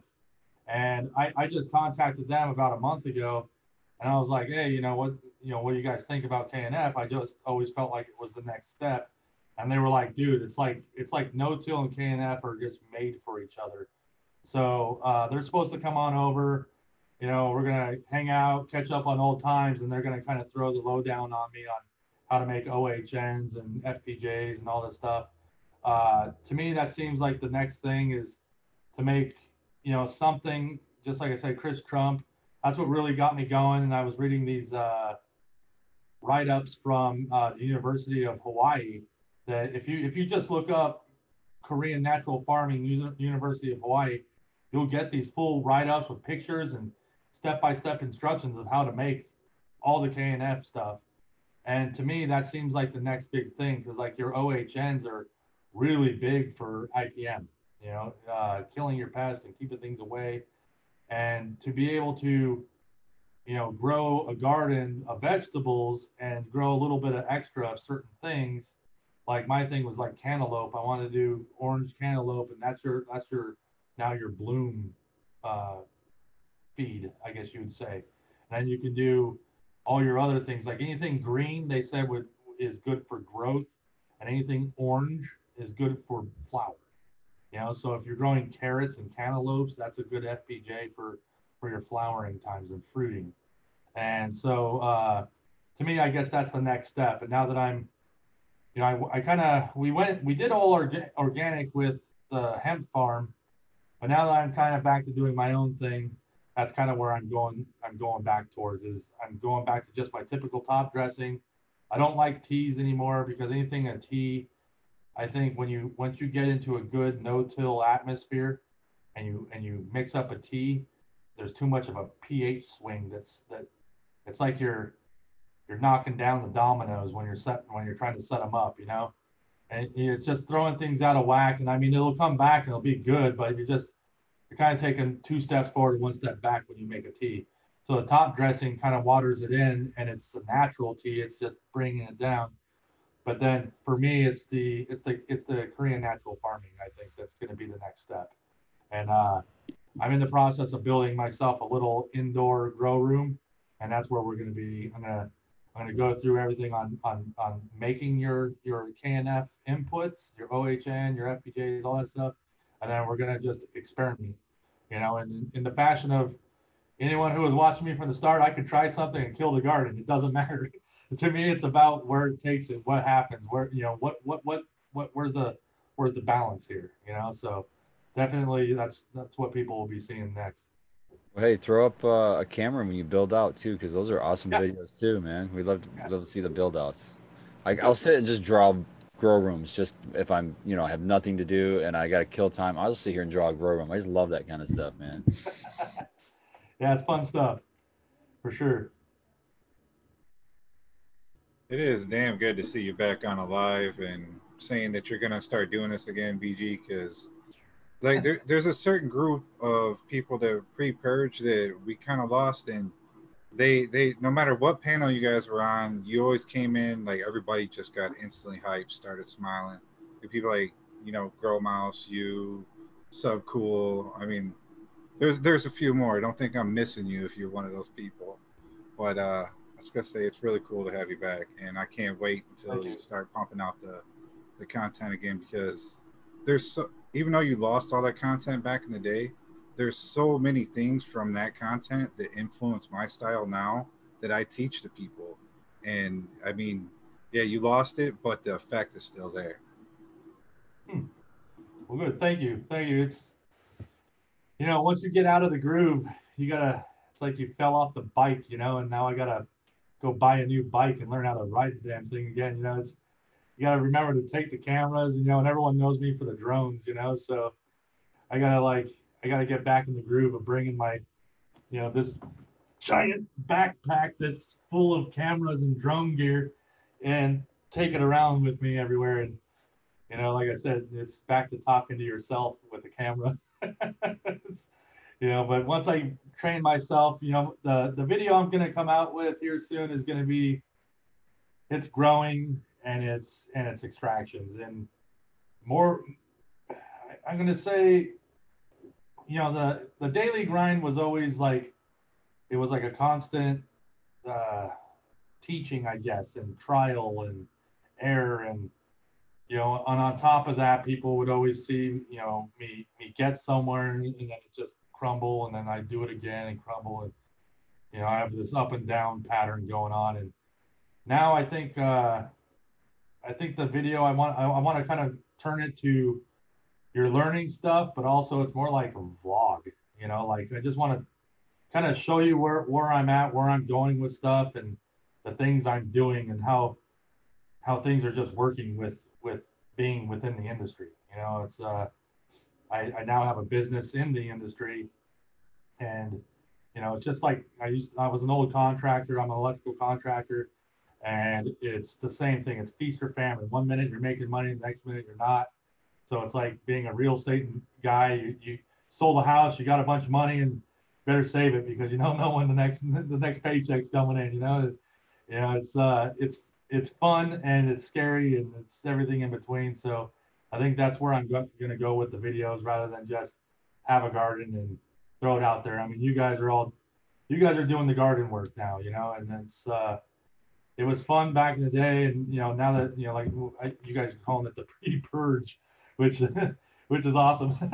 But, and so you guys got that handled, so for me, I was like, well, what do I do? Since you guys are there and everyone, there's new reputations on YouTube, and so with me, I think the next step is showing people that everything I used to talk about all the time, that it's a wonderful industry, but it's not what everyone thinks it is also. There's a lot of backstabbing in this industry. There's a lot of I call it, I used to say, you'd be back in school, in history class, and you learn about the gold rush, you learn about gold fever, and people are shooting each other over gold, nuggets and stuff. And that's what, unfortunately, this industry has turned into. I tell people that, I never saw gold fever until cannabis went into business, and until it went into the recreational area. And I understand that people want to make a name and build themselves into something, but back in the day when I could shake your hand, we were like, dude, that's good as gold, dude. I can give you my home and my car and my bank account number, and you were solid. I knew you would never turn your back on me or stab me in the back. It's so different now, and now you got to tell someone, make sure you're covered in paper. You got a lawyer. You got all this crap, and it sucks. But I think that's where I'm going with the new videos. Is like, you're gonna see me working. You're gonna see me working in the garden, but I'm also gonna give people tips of, if you want to get in this industry, like a lot of us do, we all want to go work for a farm or something, and make a paycheck doing what we love, And I just want to say, look out for these things, and protect yourself and make sure that you get yourself somewhere, because all of us have a niche, which is we're good growers, and people are looking for us. And all you guys having successful gardens on your YouTube, it's a badass resume. People will start hitting you up, sending you emails saying, hey, dude, I got a farm in North Carolina. I need someone to run it, and I'm willing to do it. But that's cool and all. That's great. you know, and if you want to jump on that bandwagon, do it, but protect your ass, because that guy may want to do what they did to me, which is build from the ground up. All your knowledge, you know, that farm I had was, I said everything I ever did in my life, I put it all to use on that recreational farm. And then when that last bud from that first harvest was just, that last piece of trim was cut, boom, you're done, you're gone, you're executed from it, you know? And you're like, this was my future. This was everything I wanted to do. And it was people that have money, and they can bury you through lawyers and paperwork, and they can do whatever you want. You could save your $40,000 a year they're paying you, or $50,000 a year they're paying you, but they have millions of dollars to bury you and crush you to where you'll run out of money and they'll win by default. You know, and I want everyone to know that, like, hey, look, this guy can be, you know, God's right-hand man, and he's so pure and he's so wonderful, but always protect yourself. Always get yourself a lawyer.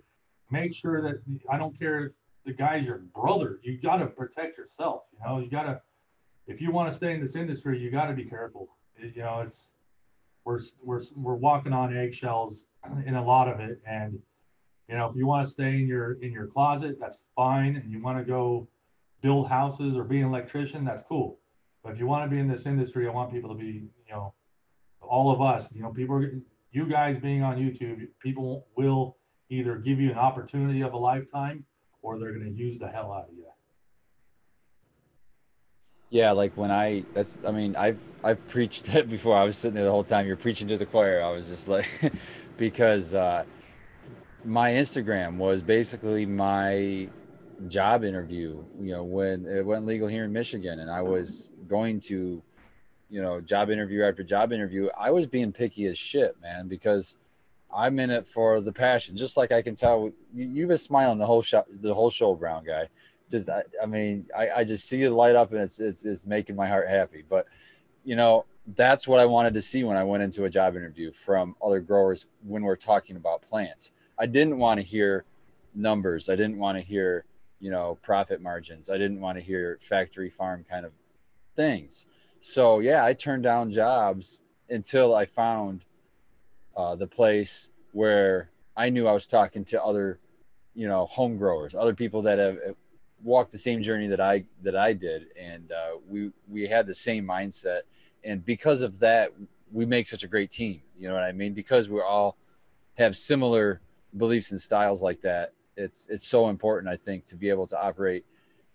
I guess the best way to illustrate it is as we kind of laugh. It's kind of a running joke as we drive past other facilities near us with 2 to 3 times as many cars in the parking lot, and you know, and we're doing the same thing. Exactly. So it's so important to have the passion, and that's the missing ingredient. If you don't have that passion, you don't have that love, you don't have the big smile on your face because you love the shit out of it, then, you know, that's your missing component. That's what you need.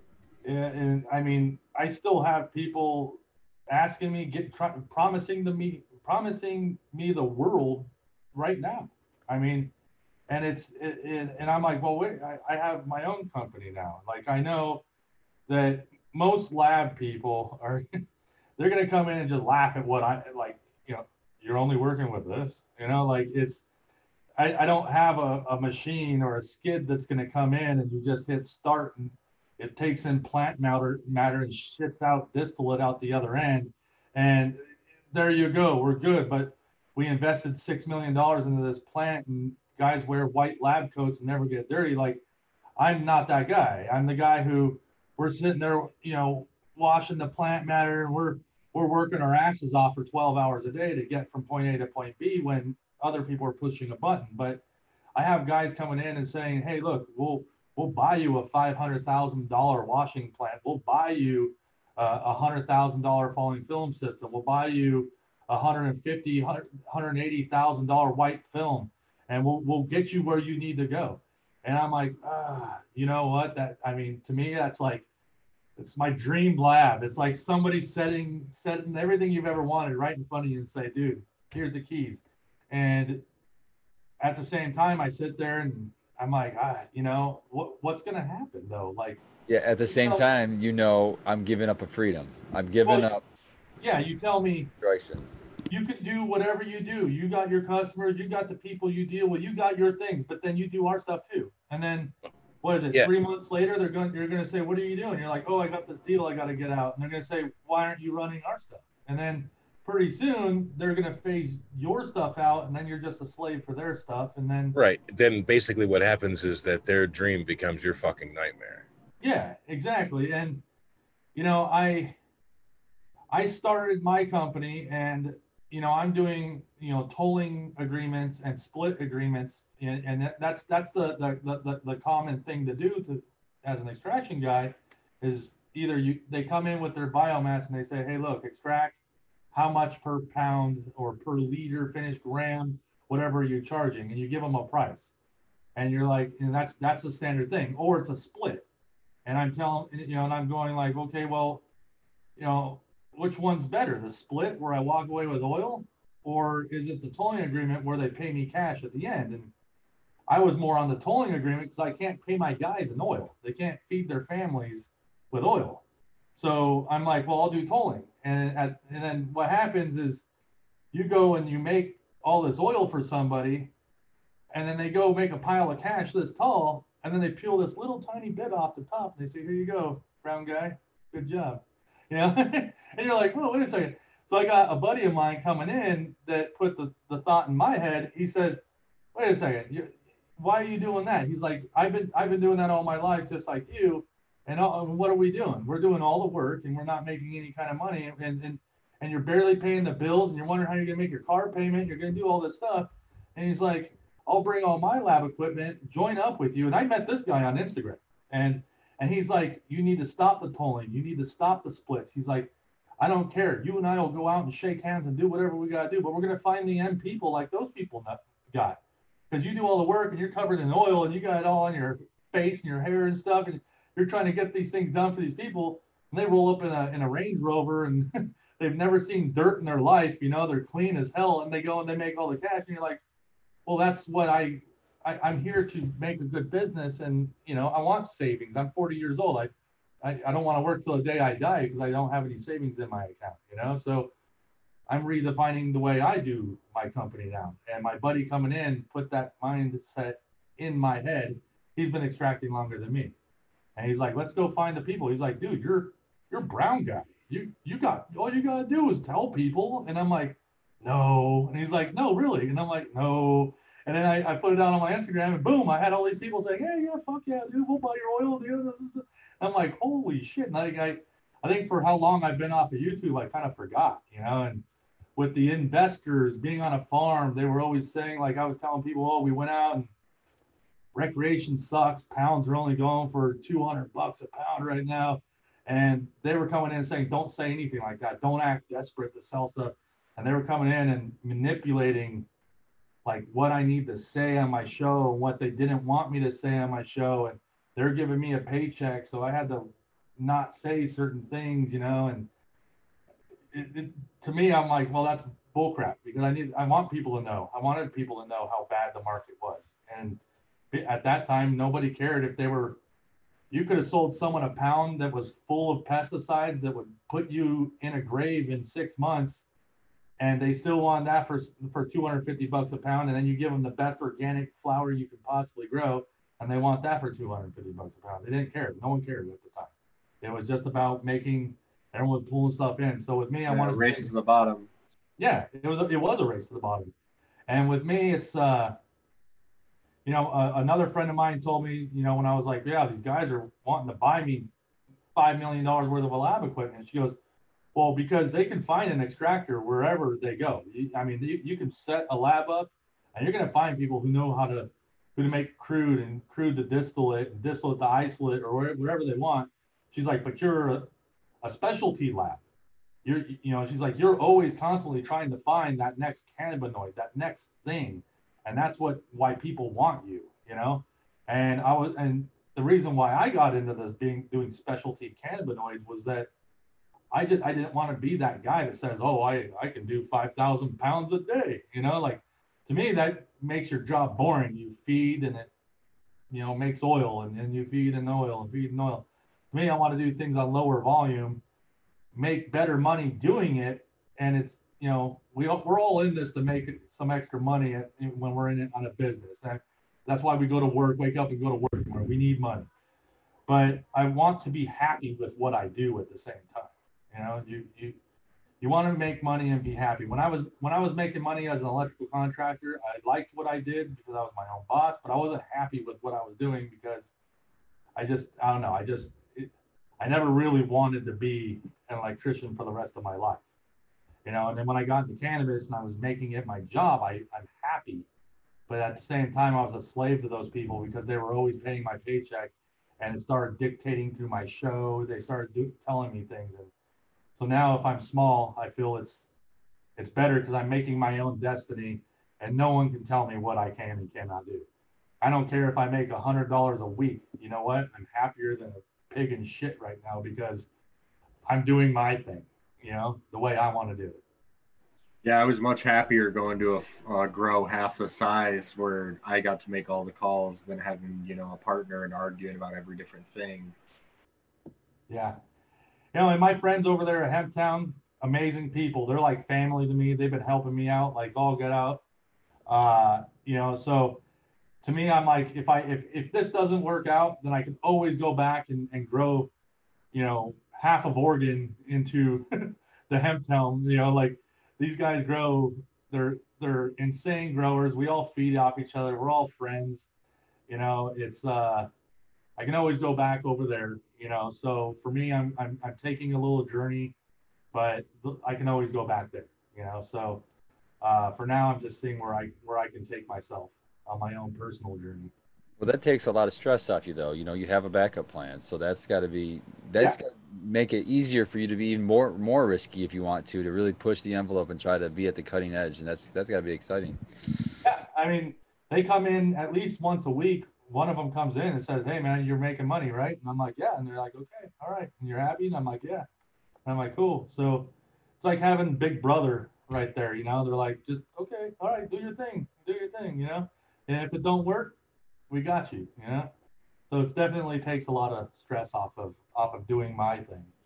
I really think it's a unique thing to the cannabis community, man. There's always that love there. We have drama just like everyone else, but there's always this overwhelmingly accept everybody love. You know what I'm saying? That's there. You just gotta sometimes find them. They might be hiding around the corner and out of the way, but it seems like the birds of a feather kind of flock together, and it's just nothing but love, and I love getting that out of it too. You know what I mean? Yep. I mean, that's what I love about my boys over there at Hemptown. I mean, it was to everyone there. It's not just a job. You got guys that they've been working all day long, and I mean, I'm not even getting paid through them anymore. But then they got a needle seeder machine that sits there and seeds your 72 tray flats, and it's not working right. So I'm over there and I'm like, oh, hey, let's check it out. Let's see what's up, and they need electrical done and fixed or something. I'll help them out, and it's guys will run tractors because they got to get the fields, done up and everything. They'll run tractors till 2:00 in the morning, and to them, it's not just a job. They want to continue to do what they love. And it's not necessarily like half the people there aren't even gardeners. They just love doing what they're doing. They're fabricators. They're engineers. But they came in because they love the community. They love the cannabis community. And the cannabis community is so tight. You can be in LA and meet some people, and then you go to Spain and you're like, dude, didn't I just see you in LA? It's so tight. And that's what I love about it is you can't build a bad name in this industry, because if you do, everybody knows. It's that small.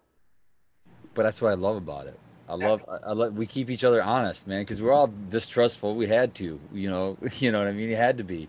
And so it's almost forced. You have to be that good guy. You know what I mean? Because if you get that bad rep, is there any other profession where reputation is important? You know what I mean? It's just like, if you have a bad rep in this reputation, everybody heard about it yesterday. You know what I mean? It's been all over social media, and accounts have been banned, and it's been a big to do. So I mean, it's amazing. We at work, we have an issue with I won't even bring up the specifics, but we have an issue with a piece of equipment, and we call the company and call the company and call the company. We don't even get a call back. We make one post about how disappointed we are about their product on our page, and wow, we get all this response. What can we do for you? We'll just give you a brand new unit, So it's just like, you better be on your game and just be honest, because you're going to be found out eventually and everyone will know about it. So just stop the game. Just be honest and be real. That's what I do through my Instagram still is, when like I have a Lab Society short path machine, and this is how I'm making my money now. And I broke a piece of glass, and I was like, shit, I got, I have to keep running. I have these people that need their oil and they need it done now. What am I going to do? I called these people that answered the phone immediately. They asked me what was up. I didn't know the exact name of that exact piece of glass. So they were like, okay, I'm explaining it. They figured it out. They got it. And I mean, in the lab life, everything is freaking expensive, So they're like, I'm like, so how much is that piece of that cold trap? And they're like, oh, that's $800. I'm like, oh God. I'm like, and I need it tomorrow. How much is overnighting? And they're like, oh, it's like $160. I'm like, oh my God, I gotta drop $1,000 on a freaking piece of glass, And I'm like, dude, I know I fucked up. I pushed something together too tight and I snapped the joint, And they're like, hey, we know shit happens. Let us give you a discount. And I'm like, damn, they don't even know who I am. I'm not being like, hey, I'm a brown guy or something. Give me a discount. They were just like, let me give you a discount. And I'm like, shit, you guys are fucking awesome, dude. So, I still have following on Instagram. So I throw them out there. And I'm like, dude, these guys are fucking awesome. They have amazing customer service. They're there to help you. And now they're promoting me on their Instagram, and they keep putting up videos of my distillate. And I'm like, that's what it's all about. We're all helping each other. We're all, lifting each other up. And I mean, I know they're in it to make money too, but at the same time, they're like, hey, let's give you a 30% discount just because we know how much it sucks to be down, Yeah, that's fucking awesome. I fully believe the whole concept of the good karma. If you put good karma out there, it comes back like in way more than you put out. I don't have the words, I'm too high right now, but it's just like, what I mean? If you walk around just there it is, being a dick, yeah, it's just, you walk around being a dick all day long, you're gonna be treated like a dick. That's what happens. That's life. So how about be a nice person, and then people will be nice to you, and it's a simple concept, but we all forget it. I'm a firm believer in what you just said, man. Everyone will be like, oh God, it sucks, man. You just lost all this stuff. And that's what a lot of the following that I have is like, dude, we watched you just fall and get back up and fall and get back up. And I always said, I believe in karma. I put out good, and good will always come back to you, man. Even if you don't have a way to pay for rent and you have $20 to your name and you're like, what do I do? Something will happen 10 hours before, 5 hours before you got to pay rent. And some dude just shows up and says, hey man, I'm sorry, I owe you that money, and here it is. And you're like, holy shit, there's my rent money. And it's something, you put out good will always come back to you, man. It's truth. Karma's a big thing. It's tattooed to my wrist, man. So I know every day, man, put out good karma. Good energy, brother. We're 2 minutes from our normal show closing time, Brown Guy. It's been an incredible experience having you here. The chat really enjoyed it. I really enjoyed it. You really dropped a lot of knowledge with us here. I wanted to thank you for joining us again. Could you give us a rundown of all of your places to find you, all of your social media and all of that stuff?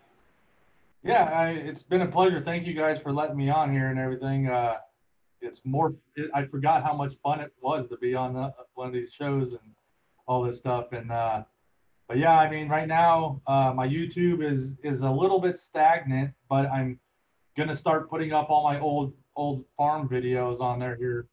Probably upload one tonight and keep it going until those are caught up. But that's under Paul Rosas, PaulRosas. And then you can find me on Instagram under Brown Guy 4200. So 4200. There's a, believe it or not, there's a different kind of brown guy on Instagram. Brown Guy 420 is someone else. But those are really my two social media platforms. I do have my Facebook, but anything you see on Instagram is usually correlated to my Facebook. So I don't really get on Facebook.